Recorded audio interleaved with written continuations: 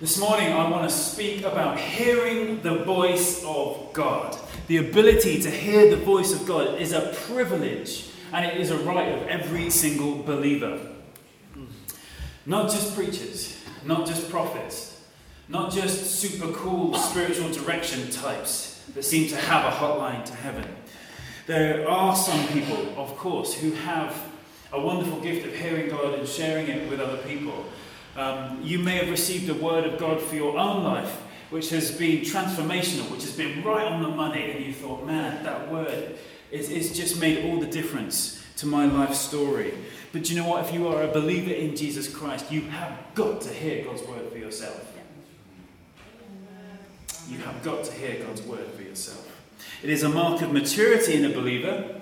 At the same time, it is the simplest task that we are given. It's the simplest task because it's God who does the speaking and He knows how to speak in your language. We don't have to drum this up. We can't manufacture it. We can't make it happen. It's all His end. It's all down to God to speak to us and to speak to us in a way that we can understand. At the same time, it is a mark of maturity in a believer because it takes discipline to keep your ears open to the voice of God and walk by the voice of God throughout your lifetime. It's one of the privileges we have as believers, and it comes as part of the relationship that we are called to with Him. And we've got to remember, there is no other God who can speak. God's with a small g, that is. Any other religion, any other so-called God, you have to go and visit in a museum to see their remains or to see the casket that they were in. You have to go up onto the hill to see the big stone figure or the wooden figure that is up on the hill. You have to go to some place, or there is a whole set of traditions that surround this God who speaks, but there is no fresh word. When you go and find the place where Jesus' body was laid, there is a sign on the door that says He is not here.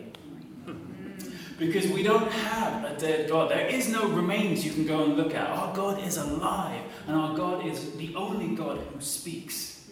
We are the most privileged people on the face of the earth. It's great to go all that way to Israel just to see nothing.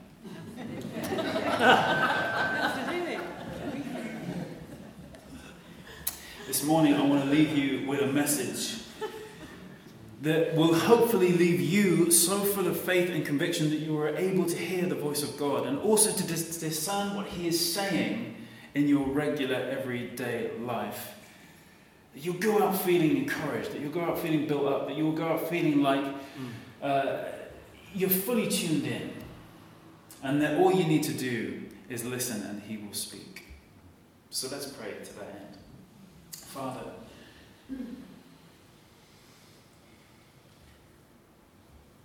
the words I speak, Lord, they need to burst into spirit life. Lord, this time that we have before your word is not just time for more information. It's not just time to know more about you. It's time to become receptive to you. It's time to have you change something from within so that we can turn up the volume of your voice on our lives.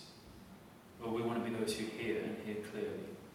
And so we just humble ourselves before your mighty hand, that you would do that for us, and that you would send us out as some people who know that we know that we know that we hear your voice. In Jesus' name, amen. So I grew up on a farm. When I was about 6 years old, my father bought a church farm in Ash Church in Tewkesbury, and it was a very derelict 16th century farmhouse.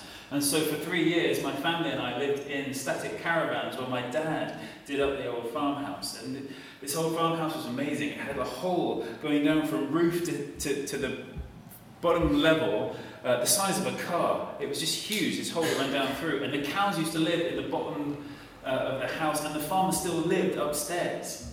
And the heat from the cows was the only heating in the house, and this farmer lived on a bed of straw.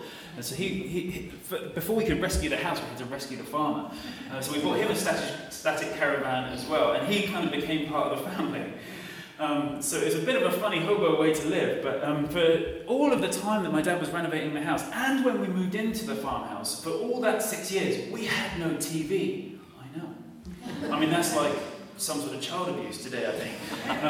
If there's no screens or Wi-Fi or anything in the house. But at that time, no TV whatsoever. We had to make our own entertainment. So between the ages of about 6 and about 12, all I was able to do was crawl around a very dangerous building site and hunt rabbits, and I used to make contraptions and dens in trees and barns and things like this.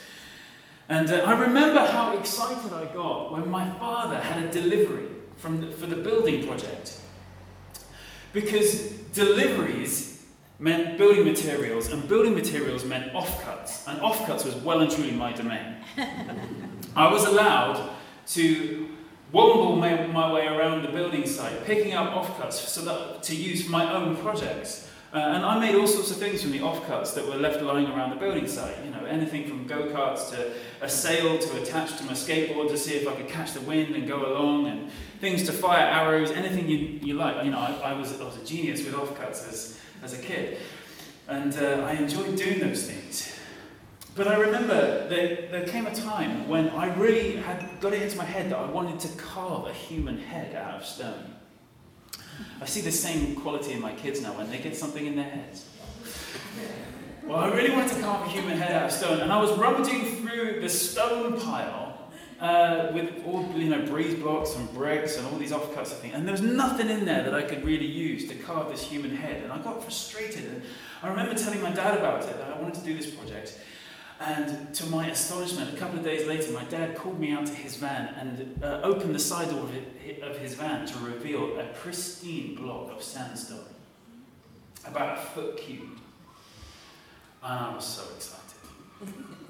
I was so excited. It was so special. You see, when I got this sandstone, I set it in the barn. And I started thinking about how I was going to carve it, and I was too scared to put the chisel on it because it was looking too pristine, and I thought I was going to ruin it. But once I got going, I spent a whole summer carving away in that barn until this head was revealed. And when I'd finished, the back of it was still square, but the front of it was the profile of a really good head. I was really impressed with it. And my dad took this stone and he set it into the wall above the door of one of our outbuildings. It became part of the fabric of the project. I think it was an outdoor loo, but we'll run. It was this head set in the wall. And I was just so proud of it. My dad was so proud of it. And, he took it so seriously. When I received that block of sandstone, that was the very first time that I had received a delivery from me. Up until that point, I had been making do with offcuts, with bits and pieces. I've been cobbling together the leftovers from everybody else's projects. And this was the first time that I had received something from my dad with my name on it for me. And you know what? It's a bit like that with hearing God's word. Sometimes we're getting by with bits and pieces from revelations we have picked up from other people, offcuts and snippets from what other people are receiving from the Father, and we are taking them and making do with them to nurture and build our faith and to understand God's word. And there comes a time in the life of every believer when hand-me-down, second-hand, spoon-fed revelations are no longer enough. Though we honour our Bible teachers and our worship leaders and our devotion writers, we are grateful to them and they help us to understand God's word, but there comes a point when there should be an unsettledness in our spirits when we say, you know what, we appreciate God's general word, but I want to receive something specifically from the Father for me. I need to have something specifically with my name on it, a specific word, straight from God. I want to know which path he wants me to take. I want to know what gift he wants me to develop. I want to know what career he wants me to pursue. I want to know where he wants me to live. And the privilege is that you and I we are not stunted and impaired believers who have to be spoon-fed. That we have to take what other people have prepared and receive only what other people have prepared. And the reason why is because we are full of the Holy Spirit. And He lives in us, each of us individually, on the inside of us. And every one of us have had our spiritual ears opened and tuned in to hear the voice of God. That is true the moment that we put our faith in Jesus and we make Him the Lord of our lives. God gives us that ability. We've probably all got our favourite preachers and podcasters that we listen to feed our spirits. And it's easy to put them on a pedestal and imagine that they have a connection with God that we don't have. But the very same Holy Spirit that takes the words of Christ and reveals it to them is the very same Holy Spirit that lives within you and me. We have the same connection. God doesn't play favourites. In fact, it's wholly biblical to say that I am God's favourite. Because we are God's chosen ones.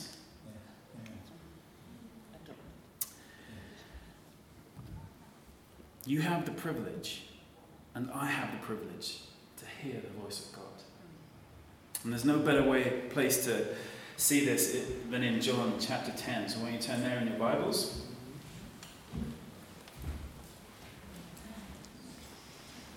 John chapter 10. We're going to read verses 1 to 5 and then jump down to verse 27.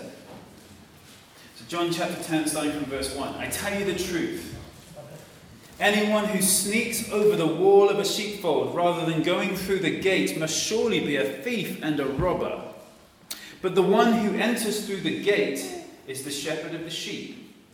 The gatekeeper opens the gate for him, and the sheep recognize his voice and come to him. He calls his own sheep by name and leads them out. After he has gathered his own flock, he walks ahead of them, and they follow him because they know his voice. They won't follow a stranger. They will run from him because they don't know his voice. In verse 27, my sheep listen to my voice. I know them, and they follow me.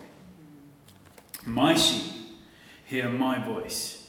I know them, and they follow me. John 27 is like a one-verse complete teaching on hearing the voice of God. It describes a relationship.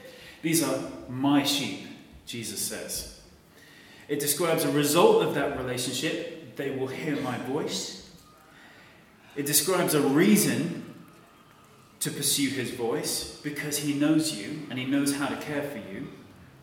And also a response of obedience. They follow me. In order to really get the juicy details out of this bit of teaching, we've got to get into a first century context when it comes to shepherding. So much of Jesus' teaching can only be really understood and really gotten hold of when we understand what things were like back in those days. And shepherding took quite a different shape to what it does today. If you were in first century Palestine and you wanted to look after your sheep overnight, say there were 10 shepherds. Each of these 10 shepherds has 100 sheep. What they would do is the 10 shepherds would go to the same overnight sheepfold. All of the sheep would go into the same sheepfold, which was just a stone-walled sheepfold, a big one. So there's now 1,000 sheep in this sheepfold. And 9 shepherds would then go back into town to find food and lodgings and spend the night in town. 1 shepherd would be left behind to guard the sheep. The sheepfold didn't have a gate. There would just be an opening where the sheep come in or out. And the 1 shepherd that stayed behind to look after the sheep was called the porter, and they would literally lie in the entrance to the sheepfold. The only reason why that porter would move from that gate was if he saw one of the other shepherds coming, the legitimate shepherds, coming towards him, and he recognized that this shepherd was a legitimate shepherd of some of the sheep that are in the fold. And only when he was absolutely sure he was an authentic shepherd would he move. Would he get up and let the shepherd come in? Are you with me? Yeah. When that shepherd comes and stands in the sheepfold of 1,000 sheep, all he has to do is call to his sheep. And in that moment, 900 sheep stand still, munching on the grass, while 100 sheep immediately know his voice and start moving towards the shepherd. Isn't that amazing? And then the shepherd would count them out through the gate and would know each of them by name. He knows them all intimately. And then with a call, they would follow that shepherd off to new pasture. And the porter lies back down at the gate until the next shepherd comes. That's how it worked in first century Palestine. Don't you love that?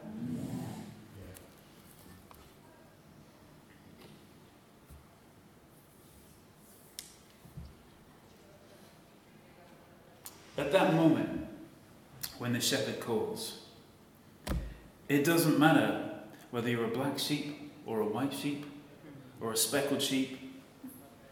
It doesn't matter whether you're a posh sheep, a rare breed, or a common sheep.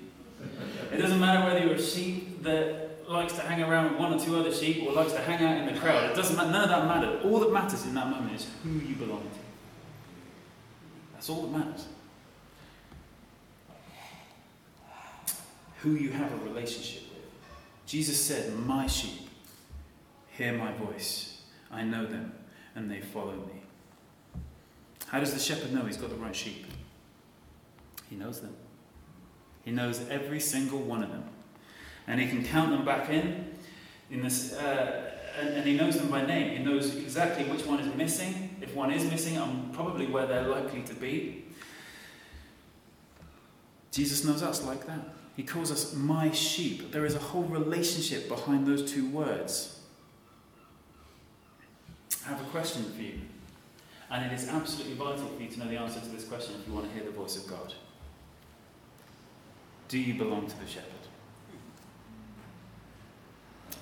Do you belong to the shepherd? If you have given your life to Jesus and you've chosen to follow him every day, then you belong to the shepherd. The Bible promises that you will recognize his voice.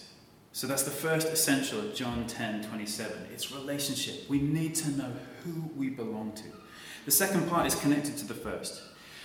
It's the promised result of that relationship that you will know his voice. When you said yes to God and gave your life to Christ, God promises that the Holy Spirit will come and be within you. And that all the fullness of God is within the person of the Holy Spirit. He is the third person of the Trinity. He's not the third person because he's in any way less value. He's the third person in the Trinity because he's the last to be mentioned in Scripture. But the fullness of the Godhead dwells in Christ, and the fullness of the Godhead dwells in the Holy Spirit. So all of God's glory, all of God's power, all of God's love, all of God's wisdom is in the Holy Spirit. And if you are a believer and the Holy Spirit lives in you, that means all of God's glory, all of God's power, all of God's love, all of God's wisdom, and all of God's authority is inside of you. That's quite a truth to get your head around sometimes, isn't it? The Holy Spirit takes up residence in your spirit and begins to renew all things. And it's the Spirit that begins to tune us into the voice of God. The Spirit renews us in the core, and we're born again, and we're made clean and brand spanking new. But there is still a problem, and that's that the Spirit is in my body. The Spirit is in my flesh. Have you ever experienced the battle between your flesh and your spirit? Just me. Paul says, thanks, Matt. Paul says in Romans 7, I know what I want to do. My spirit wants to cooperate with the Holy Spirit. I'm willing. And yet sometimes my hands don't cooperate, or my feet don't cooperate, or my eyes don't cooperate. There is a war going on between my flesh and between the Spirit of God who lives within me. Do you know what I'm talking about? Yes. Well, there's good news. 1 Thessalonians 1:13 says that it's his job to conform you to Christ Jesus. That should just take a load off your shoulders. That actually we have the Holy Spirit working within us, continually, always working within us, bringing us to this day that we're going to become a lot more like Jesus. He that began a good work in you will continue it until the day of Christ Jesus, when you will conform to his image. And he is always at work within us. And that basically means he is tinkering with your soul. He is messing around with your mind, with your emotions, with your soul, with how you feel, with how you think. And he shakes our dead minds and hearts and wakes us up to his thoughts and his feelings and his will. And he says that to our spirits, come and join me in honouring God. That's how the Spirit gets to work within us. So he causes you to want stuff that you never thought you were going to want before you came to faith. He gives you a drive and an ambition, which is completely different to the drive and the ambition that we had before Jesus came in and the Holy Spirit started to move things around within our lives. You begin to like things that you never thought you were going to like. You begin to do things you were never going to do. And you begin to feel uncomfortable about things that previously didn't bother you. You know, that, for want of a better word, that bitching session that happens at work around the coffee table. Whereas before that may have just gone over your head or you may have taken part, all of a sudden you feel uncomfortable sitting around that table. The films that before you would have watched without a second thought, now you watch scenes that are occultic or with grotesque violence or are over-sexualized and you feel uncomfortable. There's a new voice within you that says, I don't want that anymore. It's not for you. And it starts bothering you. Why? Because the Holy Spirit is inside with you, messing with your soul. My sheep hear my voice. It changes us from within. He guides us as we walk with him. And he calls to us too. God's voice is always speaking more than we're listening. Remember I said I had no TV as a kid. All I wanted to do was go to my mate's house and watch their telly. My friends wanted to come to my house and fire bows and arrows and hunt rabbits and stuff like that.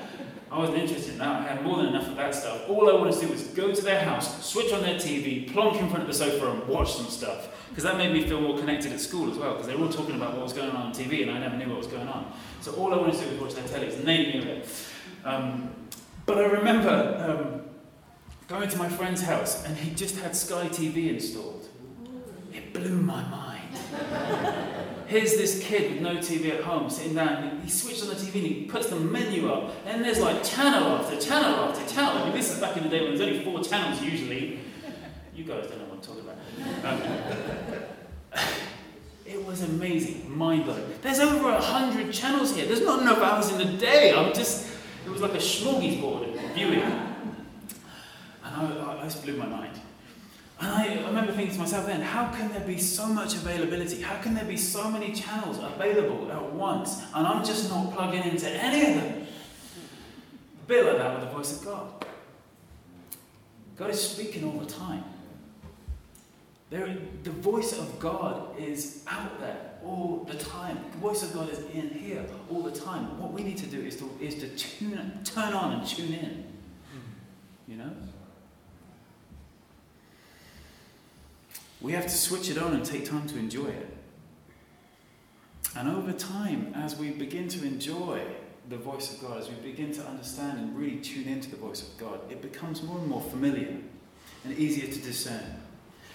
You know, I can be in a big crowd, and one of my kids can fall over and shout, and I know it's mine straight away. You had that? Another kid can fall over in the same crowd, and I know it's not mine. And it's not that I'm thinking, oh, sorry, I might go if I'm the closest. You know, it's still a bit sad, isn't it, if a kid hurts himself. But there's something about when you're the parent, when you know that it's your responsibility to run through the crowd and find where they are and work out what's going on. It's like that with the voice of God. How do I know the unique cry of my child? There's only one way I can get to know that. It's because I've made it my business to get to know that. And I have spent time with my kids, letting them fall over quite a lot, which has tuned me into the particular pitch and the particular way that they cry when they fall over. And because I've made it my business, now their voice is unmistakable. That's how it is with the shepherd. We make it our business to cultivate this relationship until we are so familiar with his voice that when he speaks, when he calls to us in some specific way, his voice is unmistakable. Hallelujah. Amen. So that's the second thing. My sheep hear my voice. There's a relationship. There is a result of the relationship, tuning into the voice of the shepherd. There is also a reason. He wants to get to know us. First century shepherds knew each of their sheep individually. Most present-day shepherds would say that is a lost art. That it's not possible. When you have hundreds and hundreds of sheep, it's just not possible to know your sheep individually. The advances of technology and the use of dogs and quads and in some cases helicopters means that you can have more sheep and you can manage them, you can move them and get them to where they need to be, but you can't know them in the same way that you used to. Aren't you glad that our shepherd is an old school kind of shepherd? He wants to lead you because he knows you intimately. And because he knows you, he knows where you are and he knows how to communicate with you. He knows if you're new to the scriptures or full of the word of God. He knows if you are hard-headed like me and often need to be told several times so that the message gets through. He knows if you're a visual learner or an experiential learner. He knows if you're easily moved by the arts or music. He knows if you sometimes need a word of reassurance or a firm kick up the backside. He knows what we're like. He knows you. Because you're his. When I was researching this message, I listened to a message about first century shepherding, and I heard someone say that it was often the case that the shepherd had such a knowledge of their sheep, and the sheep knew the shepherd so well that by varying the tone of their voice, a shepherd was able to call one sheep out of their flock. That's what I heard. Closest I think I've seen to this is when I bought my dog. I bought my dog from a guy who was, his hobby was the field trials for dogs. Yeah, they're amazing, absolutely amazing things. He used to go all around the country doing these competitions with his amazing award-winning dogs. So my dog is the son of a pair of champions. Okay, I know, get me. I bought him when he was 5 months old. So we'd done with all the messy, weird in the house bit and all of that. We had him when he was 5 months. He'd already begun his training with these incredible trainers.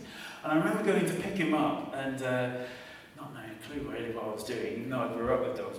He was our first dog that we'd had ourselves. And the first thing this guy did was take me out to see his dogs. And his dogs live outside in their proper kennel. And he would open the door, and there was 5 dogs wagging their tail, desperate for a command, all lined up. And then he would say, Fern, Sky, all the names of these dogs. And one by one, they'd come out and they would sit by the gate, again, poised, ready, waiting.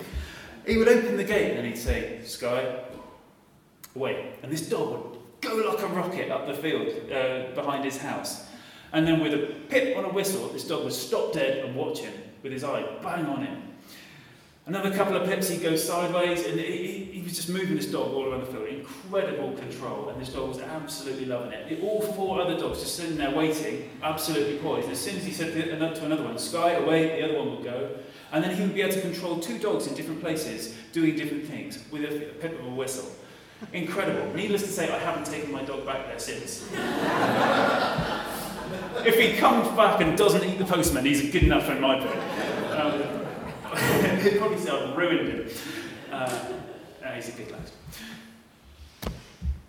lad. How did those dogs know, just with the pip of a whistle, what their master wanted?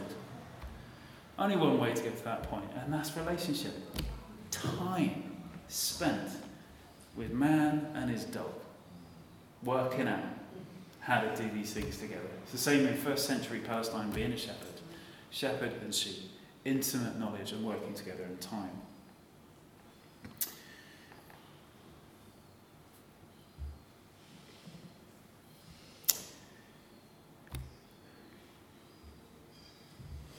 Technology helps us in all kinds of ways, but it won't help you do the most important thing, which is to spend time with the shepherd and to get to know his voice for ourselves. But it is vital that you do. Because, do you know what? There is an enemy of your soul. There is a deceiver who is out to do all he can that he might distract you from listening and fill your mind with suggestion of what the will of God might be, even though it's not the will of God for your life. In 2 Corinthians 11:14, it says that the enemy masquerades as an angel of light. The enemy doesn't rock up to your life in like a red jumpsuit and a pitchfork and say, hey, it's me, I'm going to suggest some things to you. He doesn't do that. What he does is he works out something that looks an awful lot like the will of God for your life. And he comes with that. He comes with that suggestion. And so for us, hearing the voice of God is so important because we're not just discerning between good and evil, we're discerning between good and almost good. How many times have we been knocked off course because it's a good idea and not a good idea? And later down the road, it turns out to be not so good at all. We need to be able to discern the voice of God in that way. My sheep hear my voice, I know them, and fourthly, they follow me. There is a response required. How many of you know that when God speaks, the appropriate response is obedience? God doesn't speak so that he is heard, he speaks so that he is obeyed. It's a bit like the relationship that a pilot has with a control tower. The control tower has a perspective way beyond what the pilot can see in his limited view from his cockpit. The pilot doesn't just trust in his own visibility to guide the plane, and he stays in constant contact with the control tower because the control tower has the capacity to keep them from disasters that they don't even know are possible from their limited view. To the pilot, it may just feel like the runway's clear, what could be the problem? But they're not going to move until the control tower says so. When God speaks to you, it's because he sees things you can't possibly see from your perspective. And sometimes he may say something that doesn't make much sense to you at the time, but when you respond in obedience to God and you do what he says, you have no idea of the disasters that you are circumventing just because you said yes to God and responded in obedience to him. I've tested this one, sadly. Many, many times, more times than I'm willing to admit, when a situation has gone badly wrong and then I reflect and I can remember a moment before I took that road where God did kind of half get my attention and I could have listened, I had an opportunity. When I felt a little bit uneasy about it, or somebody came to me and said, hey, are you sure you want to do this? And it was an opportunity, it was a moment, it was a time in a crossroads where maybe God is speaking to me in this, and I could have paused and listened in further, and I didn't because, of course, my common sense is always going to be right. Speaking mainly to the men in the room. What could possibly go wrong? There's a reason why there is a sign in the toilet in there that says, trust in the Lord with all your heart and lean not on your own understanding. In all your ways acknowledge him and he will make your paths straight. That's there for my benefit. Because this is where I work. You get to use it as well. But it's an important one. It's a word from the control tower is better than all the wisdom and reason that I can ever drum up every time. Mary and I can look over the decisions we've made in our lives and say with absolute confidence that the best ones that we've made have been the ones that we took in response to the voice of God, without exception. That's just how it's been. My sheep know my voice. I know them and they follow me. Brothers and sisters, do you belong to the shepherd?